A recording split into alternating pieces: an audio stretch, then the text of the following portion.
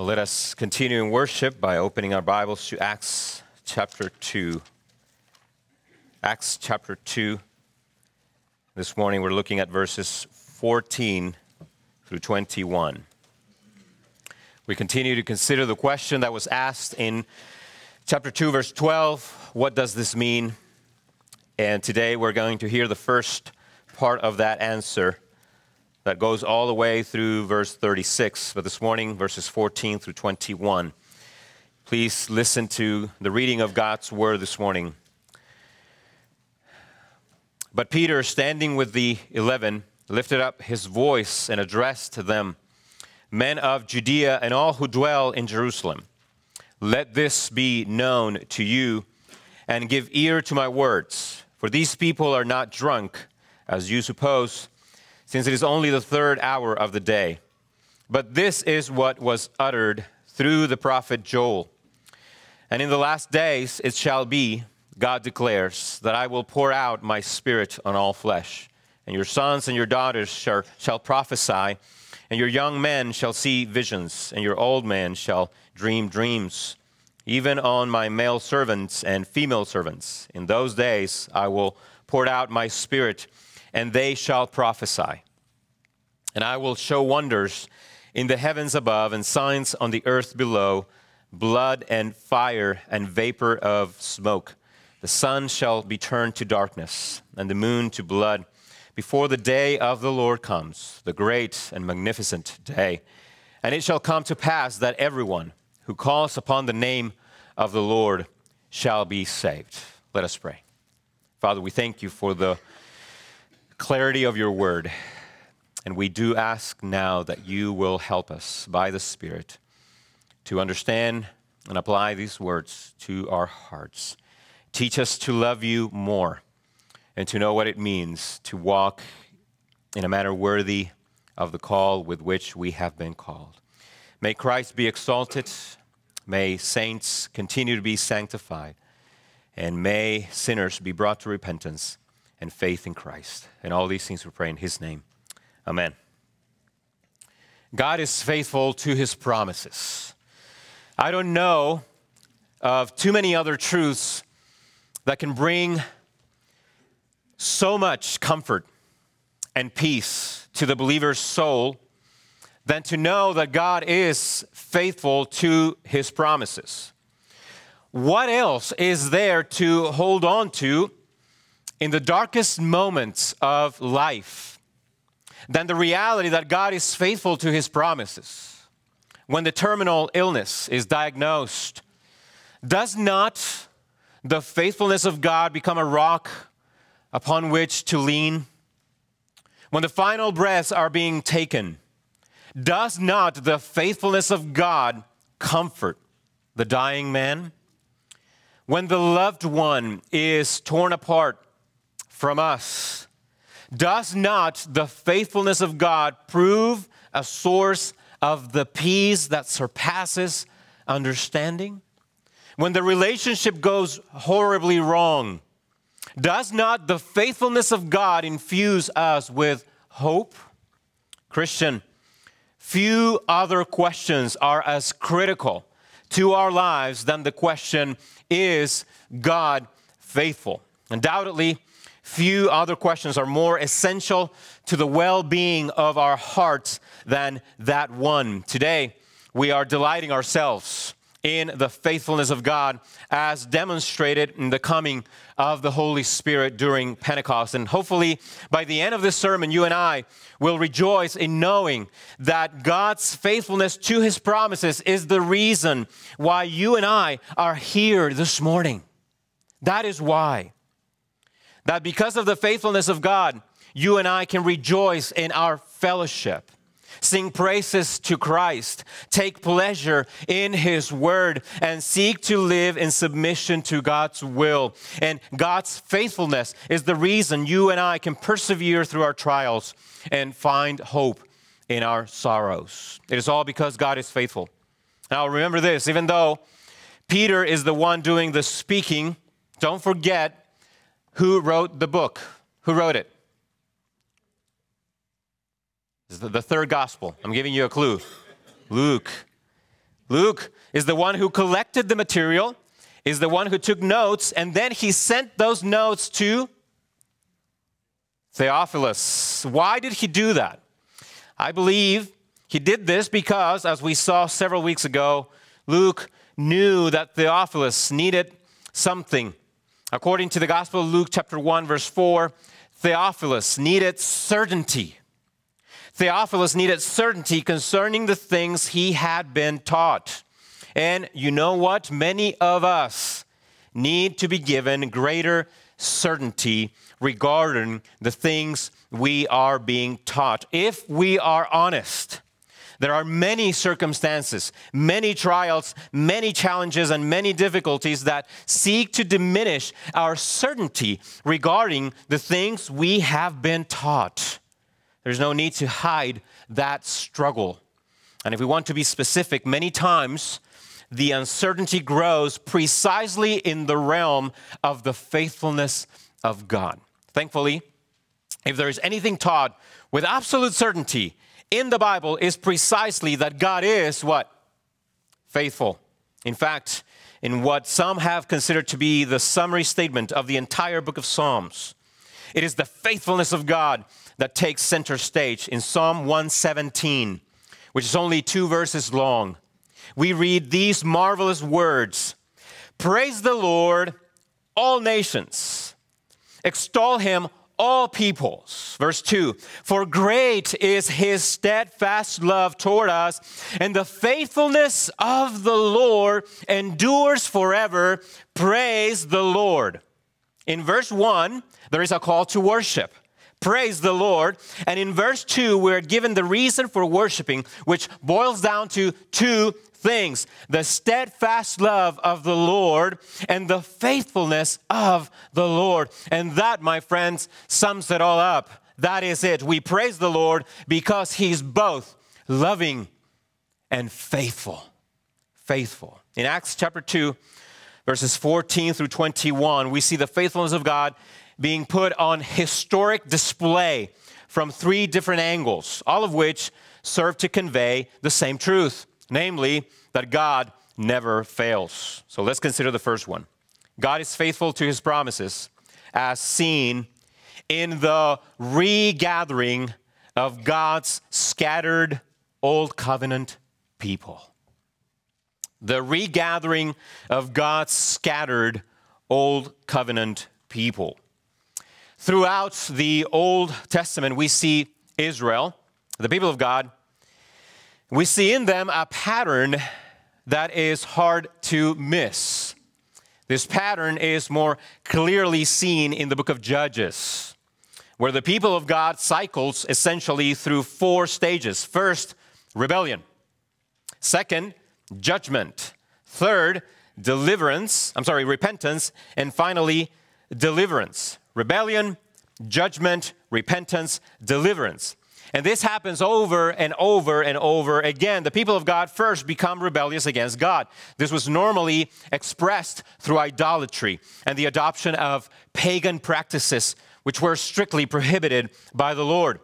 Consequently, the rebellion led to judgment, which came in the form of pagan nations taking over the people of Israel and causing tremendous amount of suffering.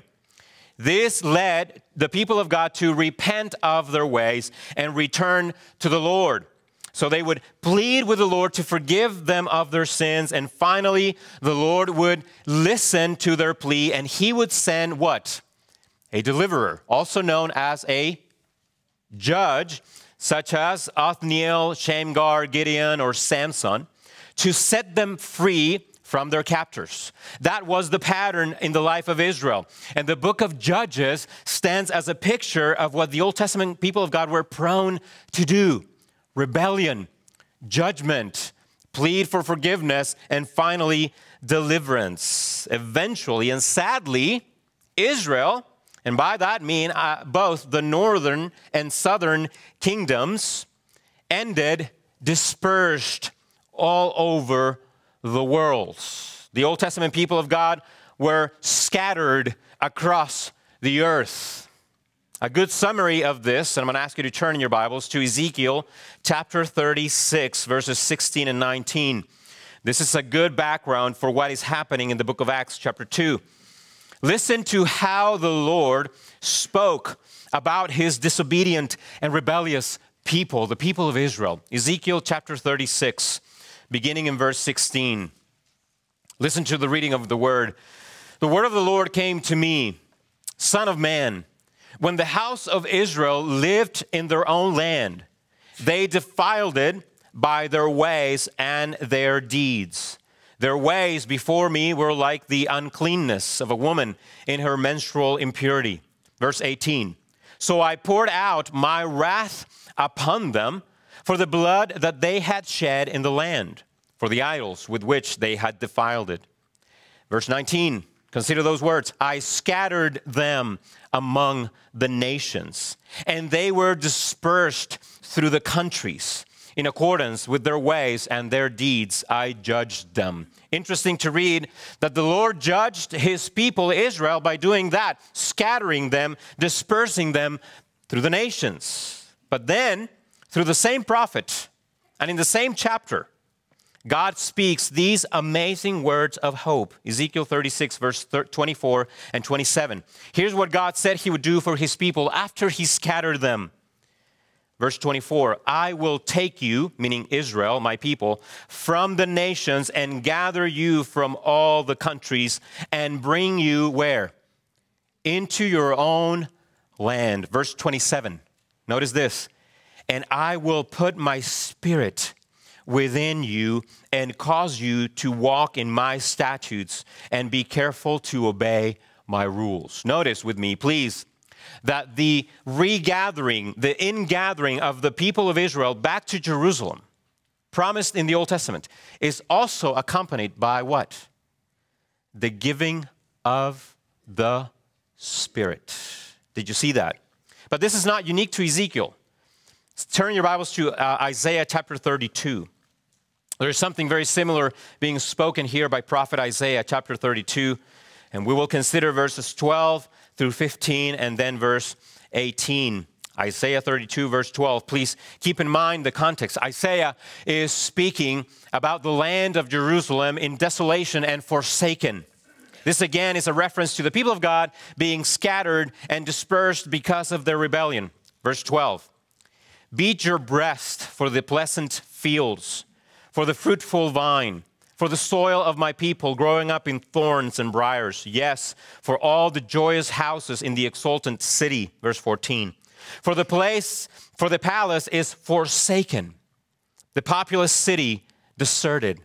The hill and the watchtower will become dens forever, a joy of wild donkeys, a pasture of flocks. Verse 15. Until. So listen to this. There will be desolation. It'll all be forsaken until what? The Spirit is poured upon us from on high. And the wilderness becomes a fruitful field, and the fruitful field is deemed a forest. Verse 18. My people will abide in a peaceful habitation, in secure dwellings, and in quiet resting places. Once again, we see the flow of events. First, the people are scattered. Second, the land is desolate. And third, restoration is given as the Spirit of God is poured out. Let's go back to Acts chapter 2. In Acts chapter 2, we begin to see God do something marvelous. Pentecost is an amazing display of God's faithfulness to his people because during Pentecost, we see two specific things taking place. First, notice with me, the people of God are gathered in Jerusalem. In Acts chapter 2, verse 5, what do we read? Now there were dwelling in Jerusalem Jews. From where? From every nation under the sun. From every nation under the sun. What do we see here in Acts 2? We see the ingathering of the Jewish people back to where? Back to their land. They're coming back to their land, Jerusalem. Due to the Feast of Weeks, Jews who were living in different nations of the earth, those who had been scattered, had gathered in Jerusalem. Consider also the comprehensiveness of the language of Peter, how he addresses the audience. In chapter 2, verse 14, Peter says, "Men of Judea and all who dwell in Jerusalem." In chapter 2, verse 22, "Men of Israel." And then he brings all to a conclusion in chapter 2, verse 36. "Let all the house of," what? "Israel." Why is this significant? It is very significant because with this comprehensive language, what is taking place, the Bible is signaling that God is beginning to regather his people, thus bringing about the restoration of Israel. This is the first thing we must notice. Peter's words to all the men of Israel indicates that Peter knows this is a very significant moment. God's people are coming from all different nations and they are being gathered in their own land of Jerusalem. Peter knows this. God is bringing his people back. And the words spoken by Ezekiel and Isaiah are seeing their historic fulfillment. The audience listening to Peter's sermon are none other than the scattered people of God coming back to their land. Now, this also fits the commission given to the disciples by Jesus before he ascended. What did he tell them in Acts chapter 1, verse 8? "You will be my witnesses," beginning where? In Jerusalem, and in all Judea and Samaria. So why did Peter address his first words to the men of Judea and all who dwell in Jerusalem?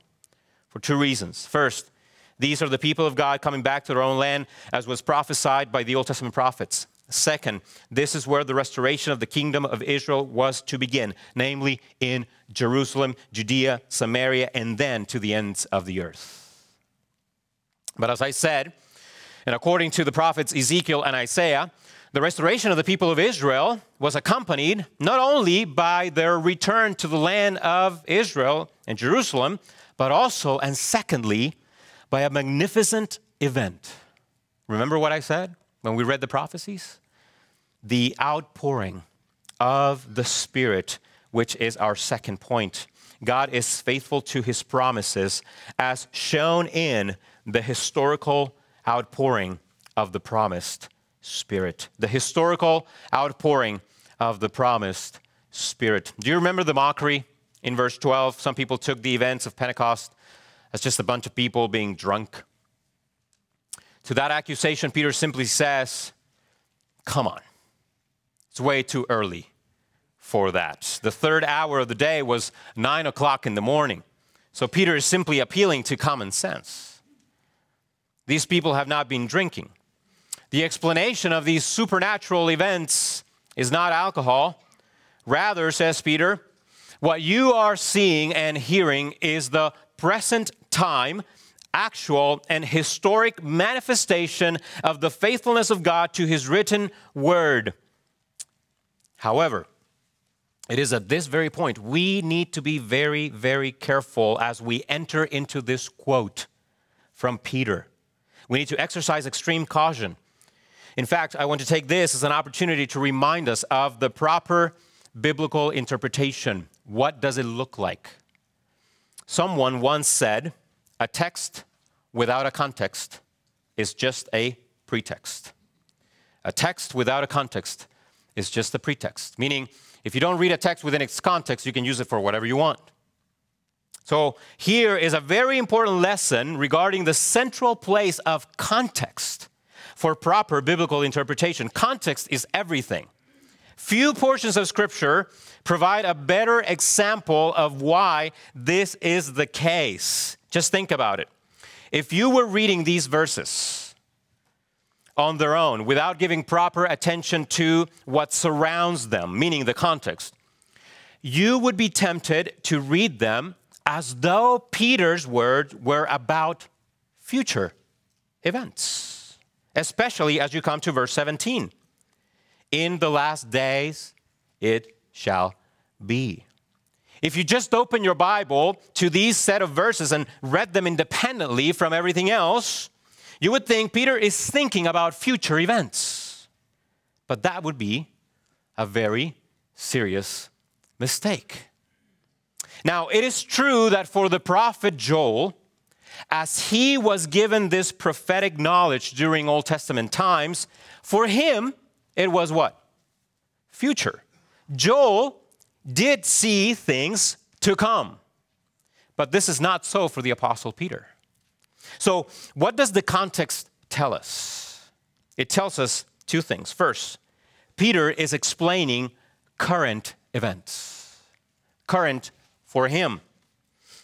Peter's words are his explanation of the events of Pentecost. So therefore, for Peter, these words are not future.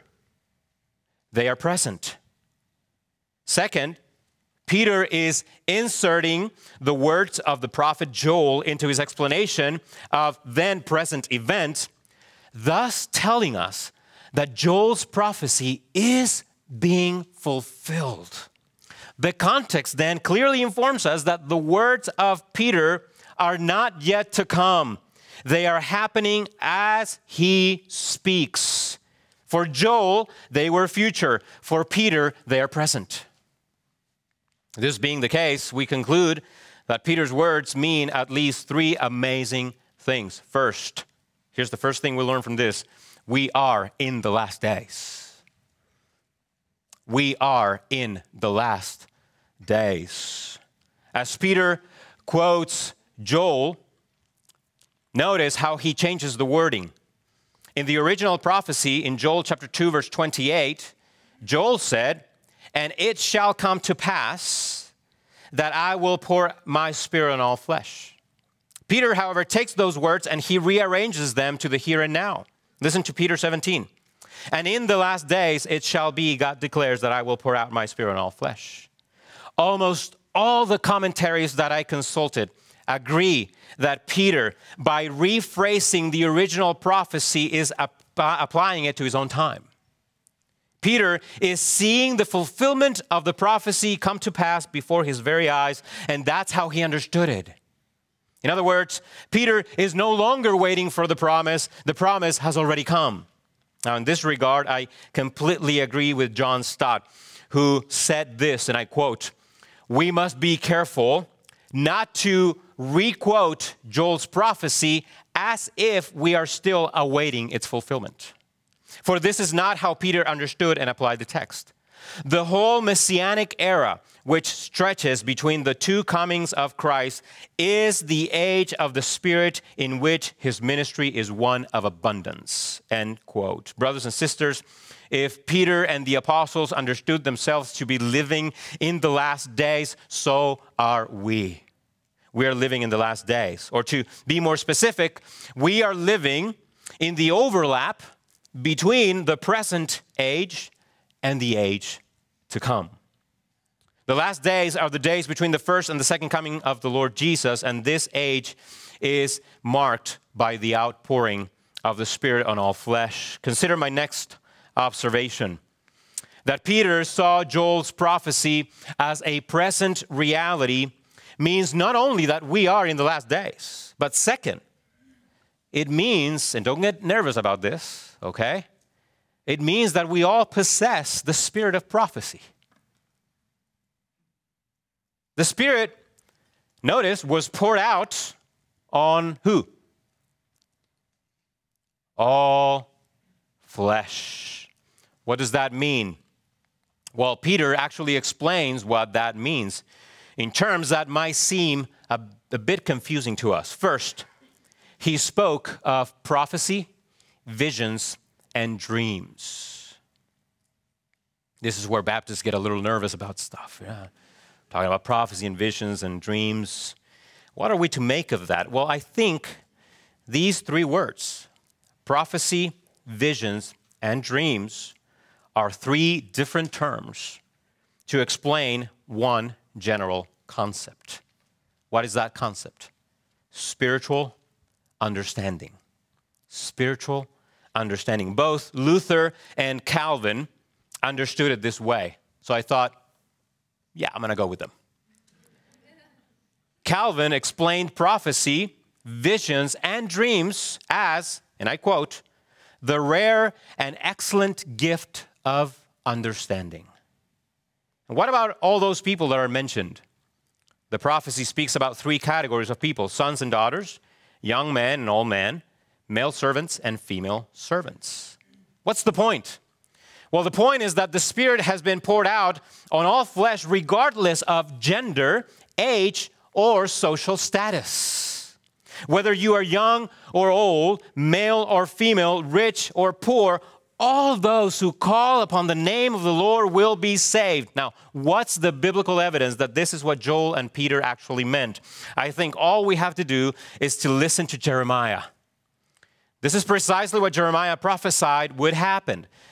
And this is precisely the blessing of the new covenant. Listen to Jeremiah chapter 31, verses 33 and 34.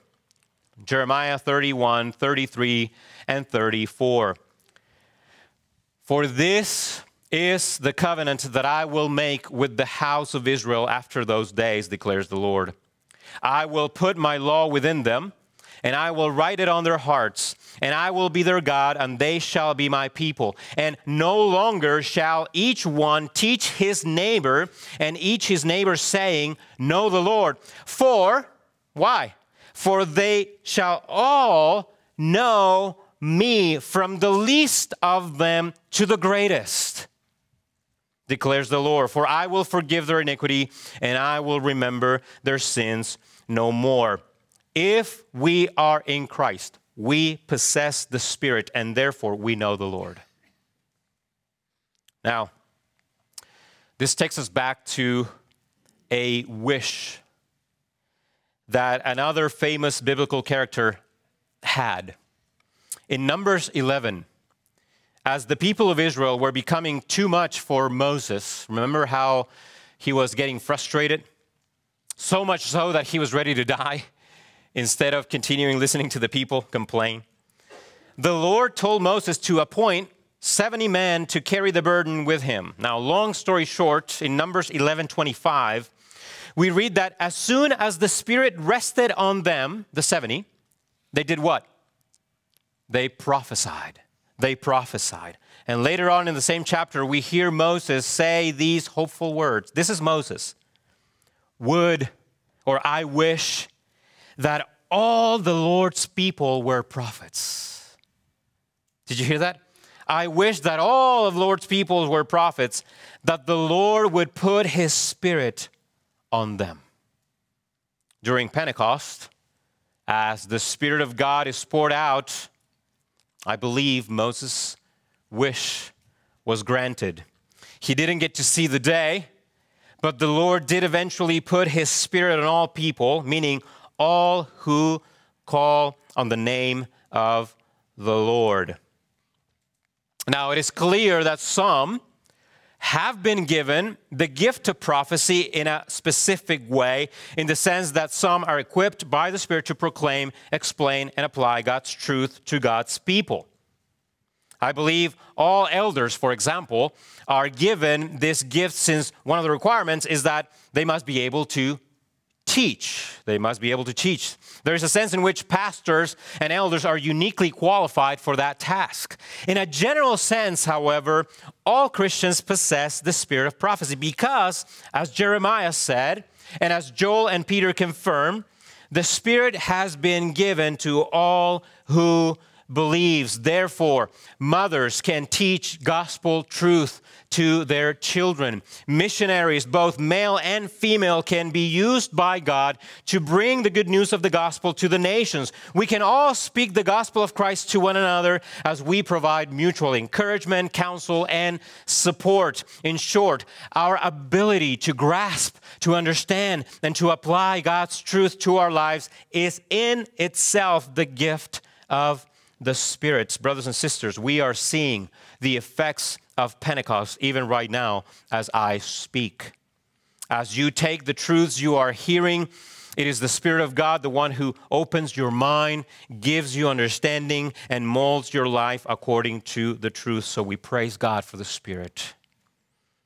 And by the way, I'm going to make a shortcoming on this. We're going to get into this later on, but this is why we are Baptist. And we're not Presbyterian. Because we believe that all those who are in the new covenant possess what? the Spirit. We are not a mixed community anymore. All those who are members of the new covenant possess the Spirit of God because the Spirit has been given in all flesh, meaning all those who call on the name of the Lord. Therefore, we don't have unbelievers within the new covenant. And we'll get into that as we get to the last part of chapter 2. And finally, that Peter saw Joel's prophecy as a present reality means, third, that the day of the Lord has partially come. Have you heard the expression, the already not yet? The day of the Lord has partially come, already, but not yet. Already, but not yet. In his prophecy, Joel, who lived and wrote these words 800 years prior to the actual events of Pentecost, he spoke of signs and wonders. He mentioned things such as blood, fire, vapor of smoke, this sun turned to darkness, the moon to blood, and all these in anticipation of the day of the Lord, the great and magnificent day. So the key phrase in verse 19 and 20 is the day of the Lord. It controls how we are to understand the signs and wonders. So what is the day of the Lord? It is certainly a big, big, big concept. It runs through the entire Old Testament. Many of the prophets spoke of the day of the Lord. We obviously cannot cover all those references, but I can try to offer you a summary. For the Old Testament prophets, the day of the Lord was both a day of judgment, but also a day of mercy. A day of judgment and a day of mercy. Both of these elements are present in the Old Testament understanding of the magnificent day, the day of the Lord. While with the coming of the King comes both vengeance on his enemies as well as mercy on his chosen people. Well then, where do we see this? We see it in the redemptive work of Christ, taken as a whole. The day of the Lord consists of the two comings of Christ. The first one in his incarnation, suffering, death, and resurrection for the forgiveness of sins and the bestowal of mercy upon his people. And the second one in his glorious return when he will defeat his enemies and cast them into hell. In this sense, the first and second comings of the Lord Jesus Christ are two phases of one event, namely the day of the Lord, that magnificent day. Therefore, the day of the Lord is a day of victory, but this day of victory must consist of both the death of our Lord for the sins of his people, thus securing their salvation, and also the return of the Lord, thus securing the final defeat of his enemies. This explains, in part, the signs and wonders that Peter quotes during Pentecost. Consider this. As Jesus hanged on that cross and died, both Matthew, Mark, and Luke tell us that there was darkness over the whole land for about 3 whole hours. Clearly a physical sign that something of apocalyptic proportions was taking place. Luke even says that during these hours, the sun's light failed.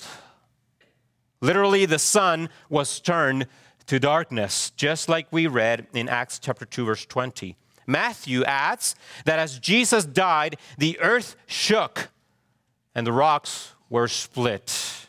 Moreover, 10 days after Jesus ascended into heaven for his coronation, he poured out his Spirit, which is accompanied by signs and wonders such as the tongues of fire and the mighty rushing wind.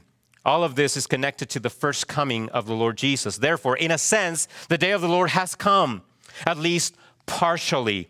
It will be final when the Lord returns in glory to bring judgment on the earth and vengeance on all his enemies. But the question remains, in the meantime, as we await for the final consummation of all things, how do we escape the great day of wrath?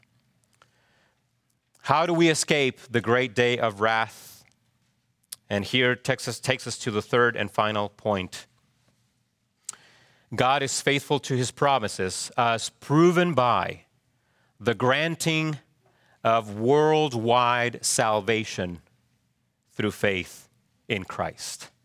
The granting of worldwide salvation through faith in Christ. Consider with me how Peter ends his quote of Joel with this massive statement of hope. Verse 21, "And it shall come to pass that everyone who calls upon the name of the Lord shall be saved."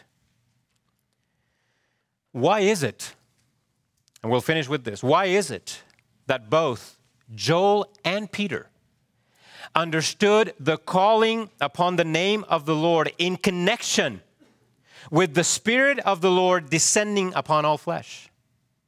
Why did they see that connection? Here's the answer. No one, absolutely no one, can call upon the name of the Lord apart from the work of the Spirit of the Lord. Therefore, they understood this prophecy being fulfilled with the coming of the Spirit. Anyone who calls upon the name of the Lord shall be saved. Why? Because now the Spirit is here. Even our faith is the gift of the Spirit of Christ. Remember, the eschatological end times temple of the Lord, meaning what?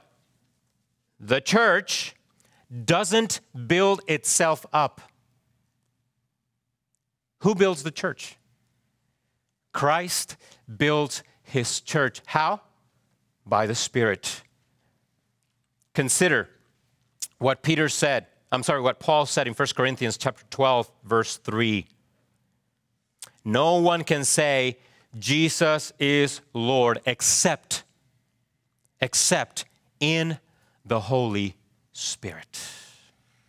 It is the Spirit, the one who empowers us to confess Jesus as Lord. He gives us faith and understanding. Amazingly, the New Testament identifies this Lord of Joel's prophecy as none other than Jesus Christ himself. Please turn in your Bibles to 1 Corinthians 1, verse 2, and we're bringing this to a close. 1 Corinthians 1, verse 2. Here's Paul sending his greetings to the Corinthians. And as Paul sends his greetings to the saints at Corinth, we see a parallel verse. And this is what Paul tells the Corinthians. This is beautiful. This is beautiful. 1 Corinthians 1, 2. To the church of God that is in Corinth, to those sanctified in Christ Jesus, called to be saints together with all those who in every place do what? Call upon the name of, and now he identifies the Lord of Joel. All those who call upon the name of our Lord Jesus Christ, both their Lord and ours. Jesus is the Lord upon whose name we must call, not just once, but for the rest of our lives. And so if this morning you're not a Christian, then the invitation is that you call upon the name of the Lord Jesus Christ. For the Bible says there is salvation in no other name but Jesus Christ the Lord. Jesus Christ is a sufficient Savior. And so you must call upon his name this morning. Brothers and sisters, God is faithful indeed. God faithfully gathered his people from exile, and he brought them back to Jerusalem to begin the much anticipated restoration. God faithfully kept his word to give the Spirit in abundance to all who believe, both young and old, male and female, rich or poor. And God faithfully granted the worldwide salvation that was promised through the covenant with Abraham, that in you all the families of the earth will be blessed. Now, finally, but the Spirit, all the families of the earth can be blessed as the Spirit leads them more and more to faith in the Messiah, the Lord Jesus Christ, and he continues to build the church all over the world, all over the world. And so whether we are rejoicing this morning or suffering this morning, whether we are enjoying abundance this morning or scarcity, whatever our circumstances, my brothers and sisters, God is faithful. And he will fulfill his purposes in us. Let us pray together. Father, we thank you for once again reminding us of these truths. As we come to the church Sunday after Sunday after Sunday, we understand, Lord, that you are bringing us closer to a greater and deeper understanding of your truths. And this has been a small part of that journey. But I pray, Lord, that you will take what was spoken today and by the Spirit continue to apply it to our lives. For you are indeed faithful. And the work that you began in us, you will bring to completion until the day of the Lord Jesus Christ. And we long for that day. And we want to see the Lord Jesus face to face. But in the meantime, Father, continue to renew our minds so that we might become like Christ. And these things we pray in Jesus' name. Amen.